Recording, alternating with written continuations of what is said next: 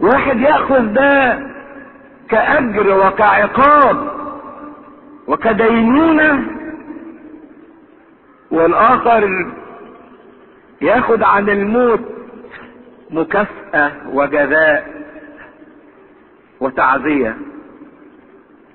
صحيح حتى واحدة بتحصل للاتنين في العالم، الاتنين بيموتوا، لكن الله بيستطيع ان يميز ما بين البار وما بين الشرير.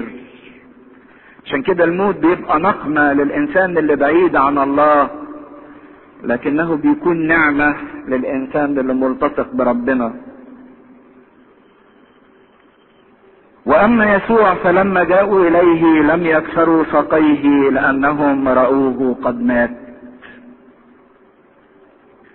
وهم عندهم خبرة كويسة جدا في موت الناس، لان دي شغلتهم ان هم يموتوا. رأوه قد مات. كان الموت بايديه زي ما كانت الحياة بايديه. لما استوفى كل متطلبات الموت وكل علامات الموت، لانهم اتأكدوا من موته، لان كل علامات الموت كانت موجودة فيه.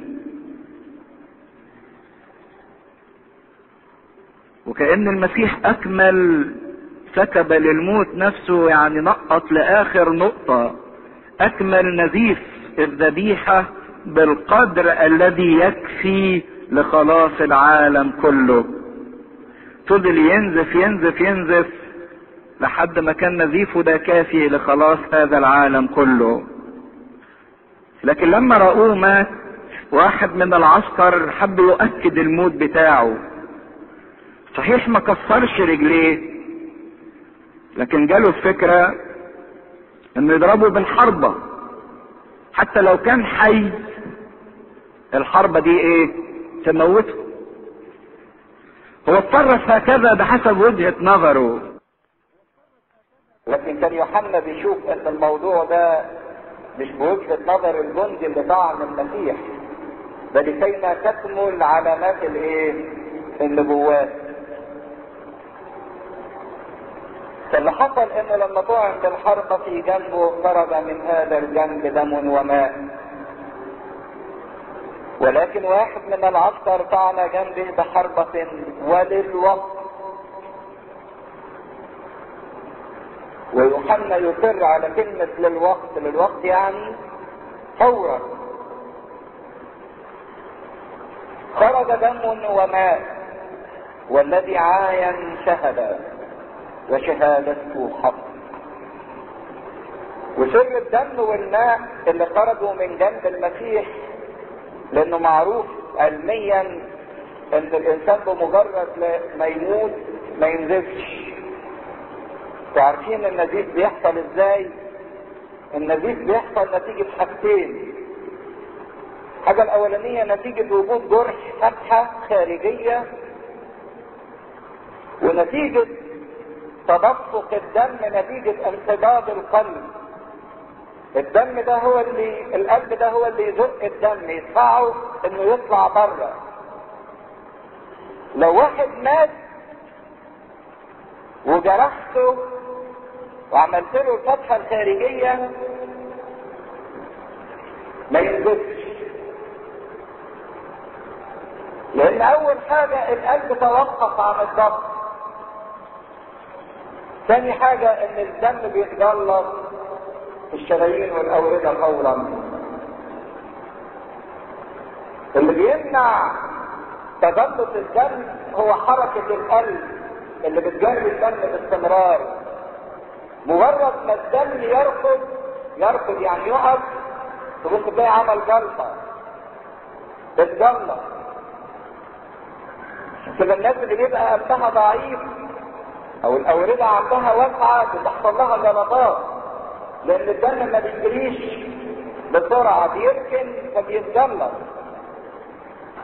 فاذا كان هذا امر يخالف طبيعة الانسان، فهذا يعني اذا كانوا هم تأكدوا من موته وزيادة في التأكيد ضربوه بتلك الحربة، فده يعني ان الجسد مات فعلا ولكن هذا الجسد اللي خرج منه دم وميه خرج منه حياه، لانه عارفين الدم رمز للحياه والميه ايضا رمز للايه؟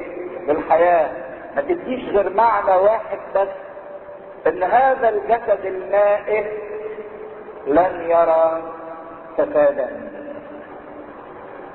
هذا الجسد المائت لن يتحلل، لن يفسد، لان طلع منه حياه بالرغم من موته.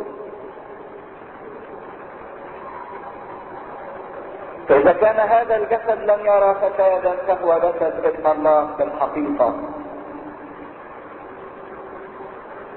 عشان كده داود يقول: انك لن تدع قدوسك يرى فسادا. وبعدين بطرس في التعليق بتاعه يقول: اكيد ان داود كان بيقول الكلام ده مش على نفسه، لان داود جسده عندنا وراء ايه؟ فسادا، لكن كان بيتكلم عن شخص جسد المسيح المائت الذي لم يرى فسادا. فخروج الاثنين معا ليه من العلامات ومن الدلالات الخطيرة، ولكن اقدر اقول في كلمة واحدة ان خروج المية والدم من جسد المسيح هما احنا، وهي سر الكنيسة بل سر الحياة كلها. ولكن واحد من العسكر طعن جنبه بحربة، وللوقت خرج دم وماء، والذي عاين شهد وشهادته حق، وهو يعلم انه يقول الحق لتؤمنوا انتم، لان هذا كان ليتم الكتاب القائل: عظم لا يكسر منه. وايضا يقول كتاب اخر: سينظرون الى الذي طعنوه. ثم ان يوسف الذي من الرامة وهو تلميذ يسوع، ولكن خفية لسبب الخوف من اليهود، سأل بيلاطس ان يأخذ جسد يسوع، فأذن بيلاطس فجاء واخذ جسد يسوع. وجاء ايضا نيقوديموس الذي اتى اولا الى يسوع ليلا، وهو حامل نبيذ مر وعود نحو 100 منة، فاخذ جسد يسوع ولفاه باكفان مع الاطياب، كما لليهود عادة ان يكفنوا. وكان في الموضع الذي صلب فيه بستان، وفي البستان قبر جديد لم يوضع فيه احد قط، فهناك وضع يسوع بسبب استعداد اليهود، لان القبر كان قريبا، والمجد لله دائما ابديا امين. كنا وقفنا عند علامة خروج الماء، الدم والماء من جنب السيد المسيح المطعون، وقلنا ان بالرغم من شهادة العسكر وشهادة قائد 100 واللي كانوا بيعاينوا ان السيد المسيح مات فعلا ونكس رأسه واسلم الروح، الا ان معنى خروج هذا الدم ان هذا الجسد المائت لن يرى فسادا، مش ممكن انه يتحلل، مش ممكن انه يفسد، مش ممكن انه ينتهي. وهو ده اللي الكنيسة عاشته من خلال سر الأفخارستية، لما الكاهن بيمزج الخمر بالماء كصورة حية لتلك الذبيحة التي ماتت من أجل خلاص العالم. حتى ان احنا بنشوف في سفر الأمثال في العهد القديم في الإصحاح 9 يقول ان الحكمة بنت بيتها وعملت وليمتها، وبعدين يقول مزجت خمرها. يعني ايه مزجت خمرها؟ خلطته بالماء. حتى ان الكاهن يقول: وهذا المزيج الذي في الكأس يجعله دما كريما للعهد الجديد الذي له. فاذا كان هو جسد ميت بحسب الانسان، لكن في نفس الوقت هو ذبيحة حية ناطقة تنطق على المذبح السمائي بالشفاعة وبالكفارة وبالغفران، لكل أولئك الذين تمسكوا بهذا الدم المسفوك. هي صحيح ذبيحة ميتة ولكنها تخرج حياة. عشان كده معنى الدم والمية، سواء في الدم او المية، الاتنين رمز للحياة. الدم علامة الحياة، واذا شفنا انسان بينزف دم بنقول ان حياته في خطر، وان الانسان ده محتاج لنقل جرعات من الدم. فالدم هو اشارة للحياة. ففي موت المسيح خرج لنا من هذا الموت حياة. بعد ما المسيح اتم كل عقوبة تستوجبها الخطية وصنع الفداء بدمه، اخرج لينا نتيجة هذا الفداء تلك الحياة. لان اذا كانت الخطية بتعمل فيا ذلك النزيف، بتستنزف كل الدم اللي جوايا، والخطية بتستنزف الحياة اللي جوايا. ويمكن السيد المسيح لما شبه هذا في مثل السامري الصالح بان واحد كان نازل من اورشليم رايح فين؟ اريحة. واورشليم دي رمز الحياة المقدسة، مدينة الملك العظيم، واريحة رمز للعالم. عشان كده بيقول نازل نازل نازل، يعني منحدر. الانسان لما بيترك حياة القداسة، لما بيترك اورشليم وينزل لمستوى اريحة، لمستوى الخطية، بيقول ان الانسان ده لما جم اللصوص جرحوه تركوه بين حي وميت. هو ده اللي بتعمله فيا الخطية لما تستنزف الدم بتاعي، تستنزف الحياة اللي موجودة فيا، لان اجرة الخطية هي موت. ففي كل مرة انا بغلط انا بجرح نفسي جرح مميت، والدم يقعد ينزف ينزف ينزف مني لحد ما افقد الحياة كلها. لكن علشان ما افقدش تلك الحياة، المسيح جه وقدم دمه عشان يتنقل لي هذا الدم، يعمل لي عملية نقل دم.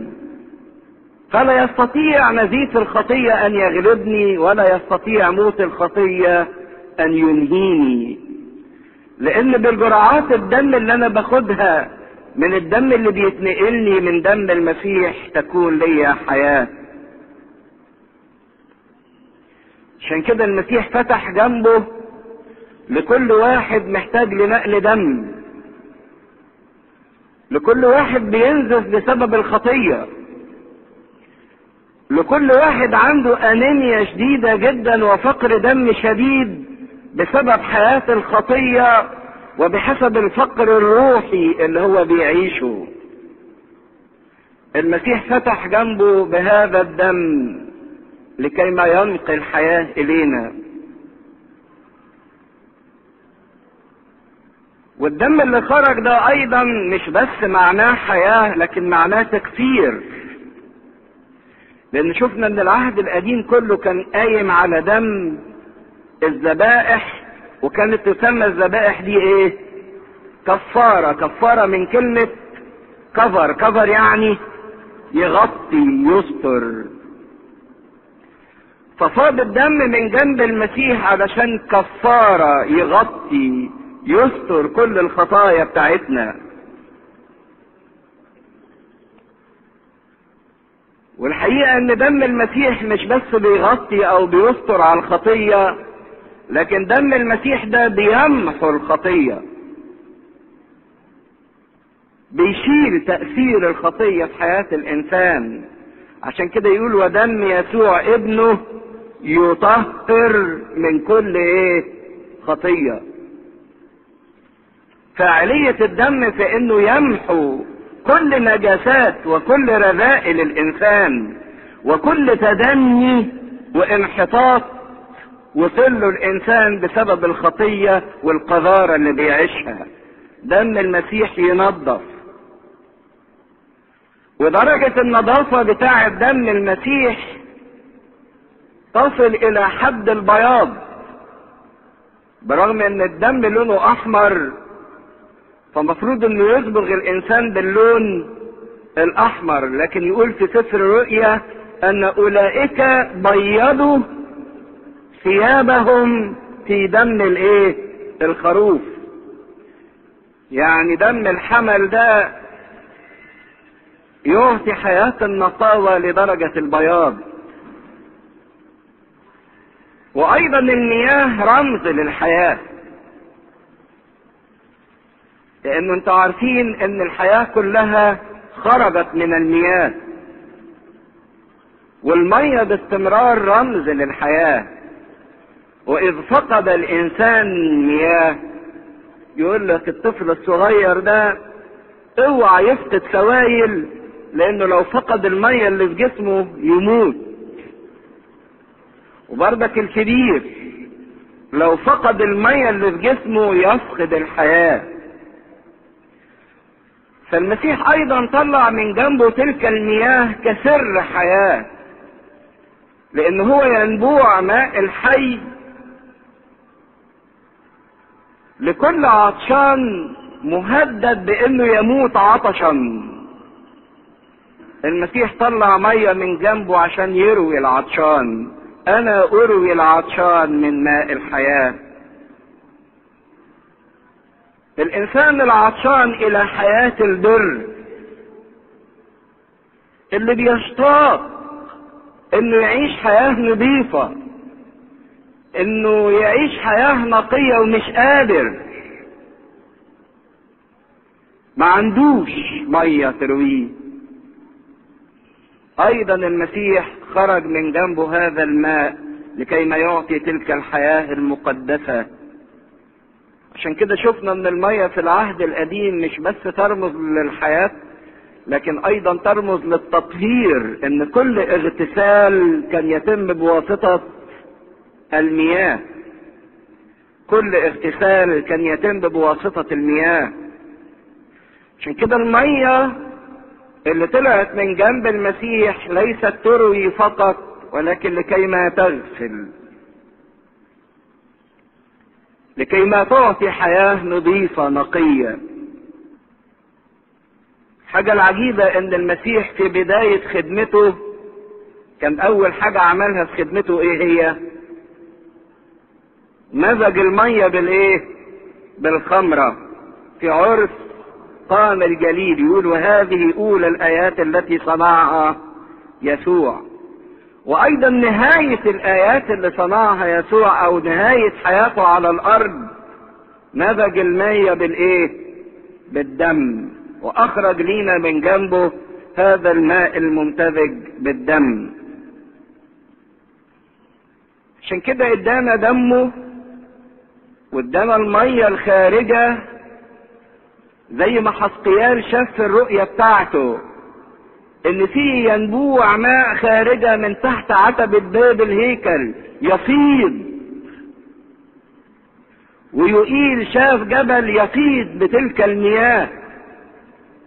في رؤى العهد القديم وفي نبوات العهد القديم لم يكن هذا الجبل ولم يكن هذا الهيكل الذي فاض بالمياه الا جسد السيد المسيح، الهيكل الحقيقي. فاكرين في حسقيال لما الملاك خد حسقيال وقعد يوريه المية اللي طالعة من تحت عتبة الهيكل، وبعدين مشاه فلقى المية جاية لحد الكعبين، مشاه شوية المية وصلت للركب، بعدين المية وصلت للحقوين، وبعدين وصلت للرقبة، وصلت لنهر لا يستطيع احد عبوره. هي دي المية اللي طلعت من هيكل جسد المسيح، لكيما نحيا كما هو حي. عشان كده كان من ضمن الكلمات التعزية اللي شفناها الأخيرة في خطابه الوداعي للتلاميذ يقول لهم أنا حي وأنتم ستحيون. أنا حي وأنتم تحيون. عشان كده الدم والمية يرمزوا لسر التناول وسر المعمودية. المية تشير الى المعمودية اللي الانسان بيموت فيها مع المسيح لكي ما يحيا مع المسيح. مش هو ده معنى المعمودية؟ يعني ايه واحد اتعمد؟ يقول مدفونين معه في جرن المعمودية حتى كما اقيم المسيح نقوم نحن ايضا معه في جدة الحياة. واحد اتعمد يعني مات مع المسيح وقام مع المسيح. فعشان كده احنا في المية بتاعت جنب المسيح دي بنموت معاه لكي ما نحيا معاه ونقوم معه.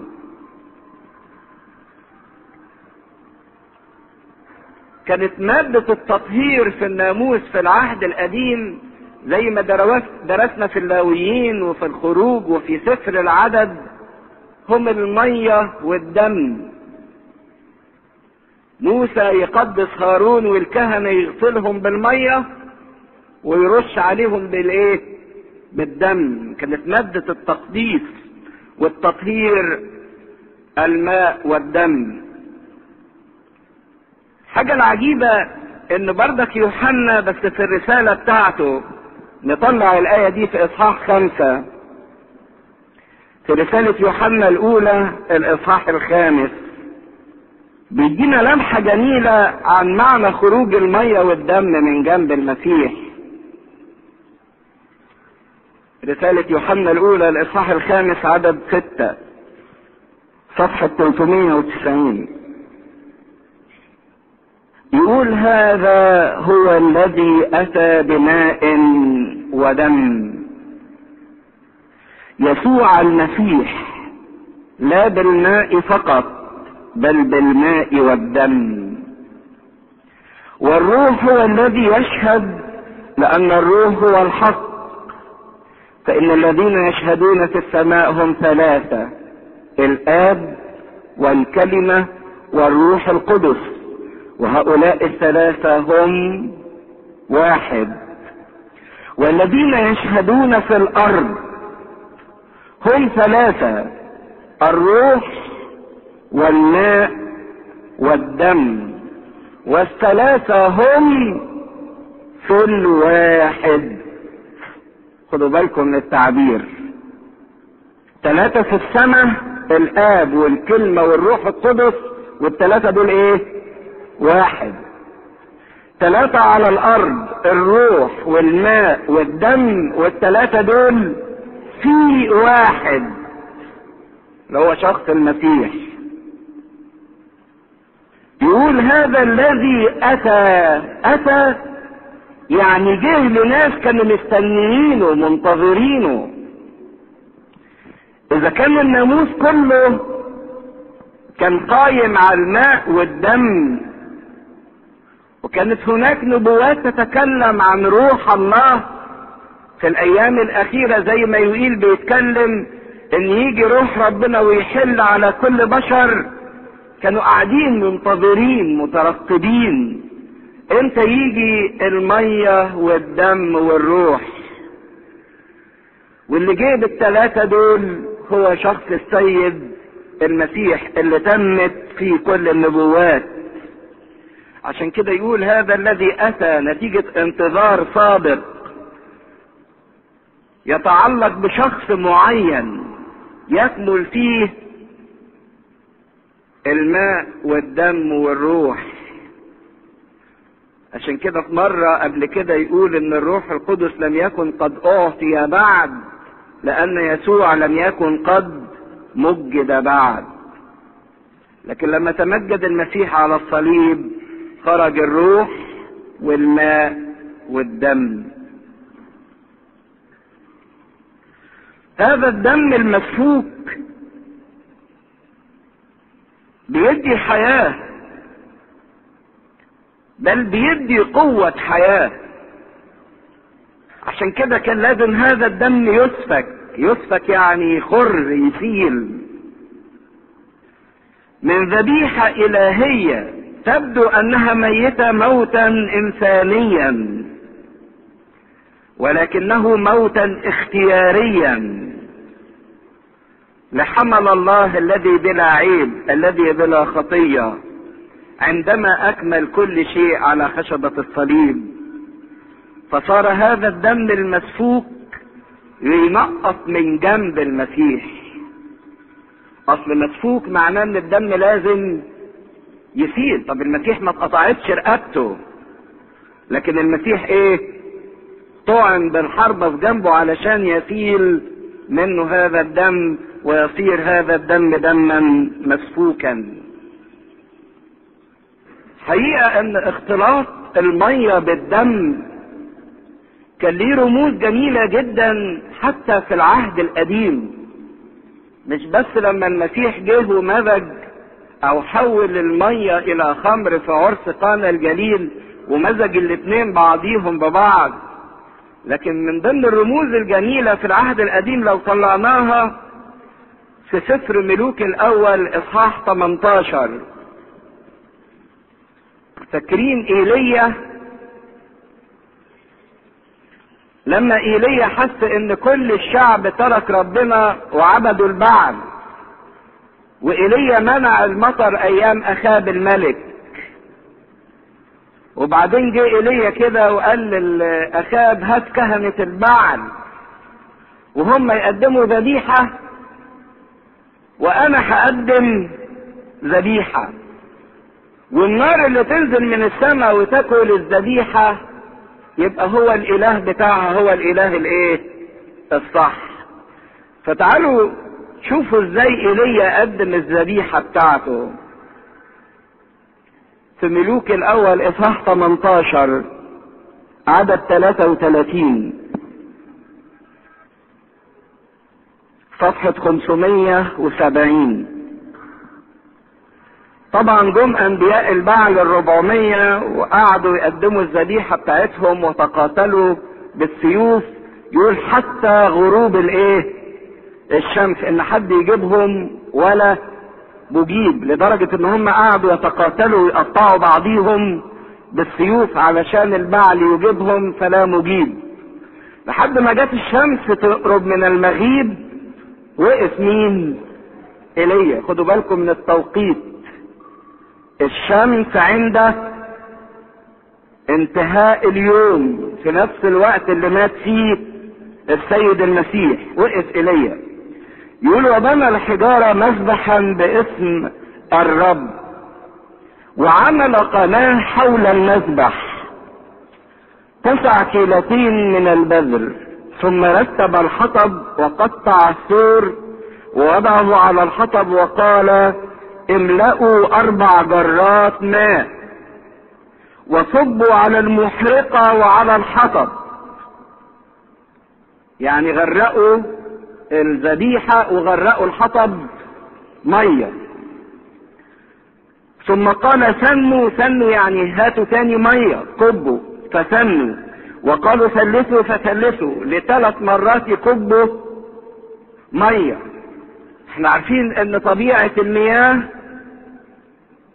تقاوم النار، المية تطفي النار، لكن هو بل الذبيحة وبل المحرقة خشب المحرقة الحطب، لدرجة يقول جرى الماء حول المذبح. من كتر المية عملت قناة حوالين المذبح زي المية اللي جريت من جنب المسيح. وامتلأت القناة ايضا ماء. وكان عند اصعاد التقدمة ان ايليا النبي تقدم وقال ايها الرب اله ابراهيم واسحاق واسرائيل، ليعلم اليوم انك انت الله في اسرائيل، واني انا عبدك وبامرك قد فعلت كل هذه الامور. استجبني يا رب استجبني، ليعلم هذا الشعب انك انت الرب الاله، وانك انت حولت قلوبهم رجوعا. فسقطت نار الرب واكلت المحرقة والحطب والحجارة والتراب ولحست المياه التي في القناة. فلما رأى جميع الشعب ذلك سقطوا على وجوههم وقالوا الرب هو الله، الرب هو الله. فشوفوا المية، كانت المية في ذبيحة ايليا اللي قدمها معجزة، لان زي المية الكتيرة دي النار تاكلها وتلحسها، بالرغم من ان طبيعة المية تقاوم النار وتطفئها، لان المية عنصر يقاوم النار. لكن النار اللي نزلت كانت نار الهية، نار غير طبيعية، عشان كده قدرت تنتصر على عنصر المية اللي بيقاومها. كانت مفروض المية تطفي النار، ولكنها لانها كانت نار الهية ما كانش للنار المياه المادية اي تأثير عليها، لانها فائقة ذات طبيعة فائقة. عشان كده برضه كان خروج المية يخالف معنى الموت. المية حياة تعاكس معنى الموت اللي ماته المسيح، لكن لان هذا الموت موت غير عادي، موت فائق الطبيعة يخرج منه حياة.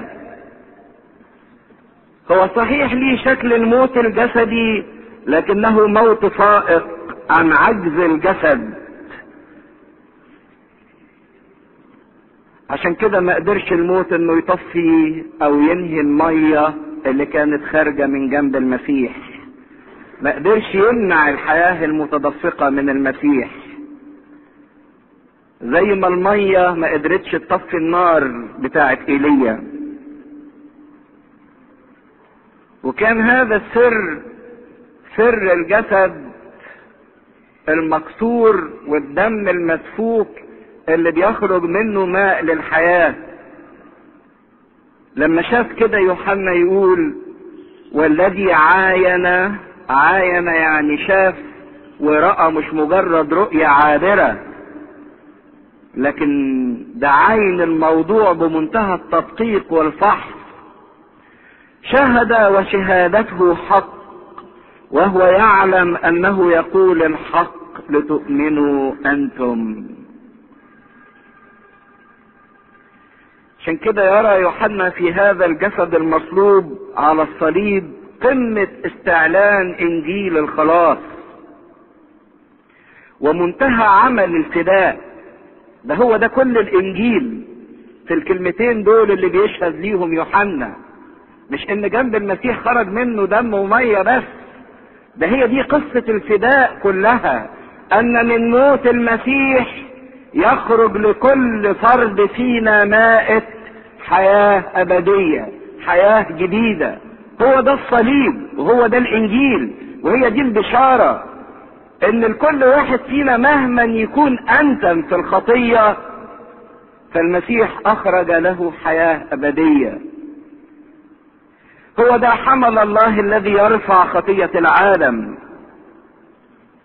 والدم والمية اللي خارجين من جنب المسيح يحملوا لينا الغسل الحقيقي، التطهير والتنظيف الحقيقي، وايضا التقديس الحقيقي لكي لا نحيا حياة ابدية مقدسة الى الابد. عشان كده نجيتوا للحق، المية والدم دول هم سر الكنيسة، والكنيسة عايشة بيهم. السرين اللي بيولدوا باستمرار للكنيسة هم سر الايه؟ المعمودية وسر التناول. محدش يقدر يتولد للمسيح الا من خلال المية، من خلال المعمودية. لا يستطيع احد ان يعين ملكوت السماوات ان لم يولد من فوق، ان لم يولد من الماء والروح. والكنيسة ايضا سر التناول هو كيانها. احنا ما نعرفش كنيسة من غير التناول. ده انتوا لاحظوا ان في اي مناسبة الكنيسة تحب تعيد بيها او تفرح بيها ما تقدرش تعيد وتفرح الا من خلال الافخارستية، من خلال التناول. عايزة تعمل ذكرى لميلاد المسيح قداس ونتناول، ذكرى لدخول المسيح لأورشليم قداس ونتناول، ذكرى قيامة المسيح قداس ونتناول. حلول الروح القدس قداس ونتناول، عيد لماري جرجس، عيد للشهداء، عيد للعذراء، قداس ونتناول. اي سر من الاسرار لابد انه يكمل بسر التناول. هو ده سر الكنيسة. عشان كده الكنيسة ولدت من جسد المسيح، وايضا تحيا من جنب المسيح. ده كياني وجودي وحياتي واستمراريتي كلها من الدم والمية اللي خرجوا من جنب المسيح. تفكرين في بداية الخليقة لما الله اوقع سبات على ادم واخذ ضلع من جنب ادم وطلع منه حواء؟ نفس القصة تكررت في عملية الصليب. المسيح اوقع عليه سبات على خشبة الصليب، نام على الصليب وطعن في الحربة بجنبه، وخرجت منه حواء الجديدة اللي هي الكنيسة، وصارت عروس للمسيح. زي ما حواء صارت عروس لآدم الأول، خرجت الكنيسة من جنب آدم الثاني وصارت عروسا له. لما أوقع سبات عليه ونام على خشبة الصليب، خرجت الكنيسة من جنبه. خرجت الكنيسة من جنب المسيح. عشان كده يمكن كلمتين بساط انه للوقت خرج منه دم وماء، لكن الكلمتين الصغيرين دول لو قعدنا نبص فيهم نلاقي فيهم دول وجودنا وحياتنا واستمراريتنا وخلاصنا. عشان كده يا بخت الانسان اللي يركز على جنب المسيح المطعون وياخد جرعات من دم المسيح ويغتسل في الماء الخارج من جنب المسيح، لكي ما ينال حياة جديدة مقدسة، حياة أبدية لا تنتهي، لأن دم المسيح لا ينتهي وجسد المسيح لن يرى فسادا. عشان كده كل اللي خد جسد المسيح واتحد بدمه يصير له تلك الحياة الأبدية التي لا ترى فسادا. الشيء الجميل ان الكنيسة بتصر لما تيجي تناولنا انها بتدينا الجسد لوحده وبعدين تدينا الدم لوحده، ما بتغمسش الجسد في الدم وتديهولنا. برغم ان طقس القداس كله تلاقوا ان ابونا بياخد من الدم ويرشم القربانة، وياخد من القربانة ويغمسها فين؟ في الدم. يقول هذا الجسد لهذا الدم وهذا الدم لهذا الجسد. لكن لما يجي يناولني يديني الجسد لوحده ويديني الدم لوحده. هو في معنى جميل جدا. اصل المسيح عمل حاجتين ليا.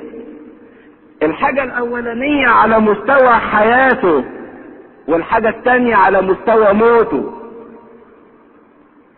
فهي في الجسد عايزة تديني حياة المسيح المقدسة، وفي الدم عايزة تديني موت المسيح الكفاري فداء لخطاياي. ان مش بس خطيتي تتغفر، لكن خطيتي تتغفر واحيا حياة مقدسة نظيفة، حياة طاهرة.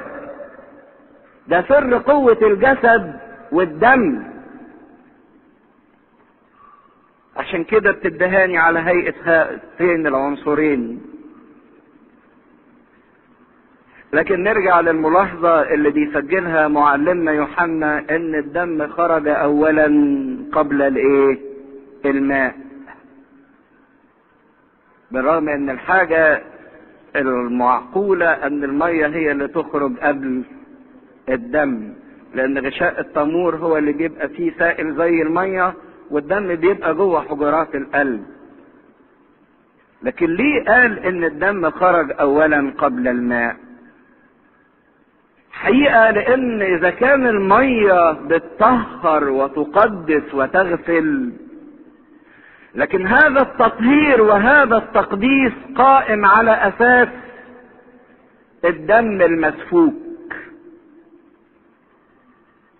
الاغتسال قائم على اساس الدم المسفوك. عشان كده ما تستعجبوش لما كنا بندرس خيمة الاجتماع، كان اول واحد ما يخش من باب خيمة الاجتماع في الدار الخارجية اول حاجة تخبط فيه كان ايه؟ المذبح النحاسي اللي عليه الدم. وبعد المذبح النحاسي كان فيه المرحضة النحاسية اللي فيها المية. برغم ان الترتيب العقلي يقول لا ده بيغسلوا الاول وبعد كده بيذبحوا. الكهنة يغتسلوا وبعدين يذبحوا، يغسلوا الحمل الاول وبعدين يذبحوه. فكان مفروض ان المرحضة تبقى اول حاجة، لكن يقول الدم اولا، لان التطهير القائم بالماء قائم على اساس الدم المسفوك. ده اللي عمله المسيح، كان لازم يبتدي بالدم عشان يبقى لنا المية اللي تغسلنا. سر المعمودية ما كناش نقدر نعتمد ونغتسل الا اذا كان المسيح سفك دمه على خشبة الصليب. فكان لازم الدم الاول وبعدين المية. ده بالنسبة للمسيح، يقدم الدم الاول وبعدين المية للناس. لكن بالنسبة احنا لينا على الارض، لما ترجعوا للآية اللي قريناها في رسالة يوحنا، يقول هذا الذي اتى، حط مين الاول؟ احنا لسه قارينها ما بقالناش 5 دقايق. حط مين الاول في رسالة يوحنا؟ بماء ودم. حط المية فين؟ في الاول. لاني انا بقى بالنسبة لي هنا على الارض ما اقدرش اخد جسد ودم المسيح الا اذا اتعمدت الاول، الا اذا اغتسلت الاول. لكن بالنسبة للمسيح كان المسيح لازم يسفك الدم اولا لكي ما تخرج المياه التي تلد في المعمودية. لكن بالنسبة لي انا العكس، اخد المية واتولد علشان استحق الدم. الذي عاين وشهد، ما هياش مجرد مشاهدة عابرة او حتى بيحكيها، لكن بيقول لانه تحقق من الرؤية. وبيقول الحق علشان مش مجرد ان احنا نصدق انه خرج منه دم ومية، لكن ان احنا نصدق في شخص المسيح ذاته وفي العمل اللي عمله المسيح من اجلنا، انه يقول الحق لتؤمنوا انتم. يبقى لكم ايمان بشخص المسيح، ايمان حي. مش ايمان ان انتوا تبقوا مسيحيين واسم المسيح عليكم، لكن ايمان بان احنا نختبر فاعلية هذا الدم وهذا الماء لكي ما يعطينا تجديد للحياة وتقديس كلية للحياة. ده الايمان اللي عايز يوصله يوحنا لينا، لان هذا كان ليتم الكتاب القائل عظم لا يكسر منه. وايضا يقول كتاب اخر فينظرون الى الذي طعنوه. وهنا بقى يكون المسيح مات في نفس اللحظة اللي بيذبح فيها خروف الفصح في الهيكل. وكأن يوحنا بيربط ما بين خروف الفصح وما بين شخص سيد المسيح. وكانت من ضمن الحاجات اللي ربنا بيؤكد عليها في خروف الفصح ان عظم منه لا يكسر. يعني لو طلعنا سفر الخروج اصحاح 12 نلاقيه كده وعظم منه لا يكسر.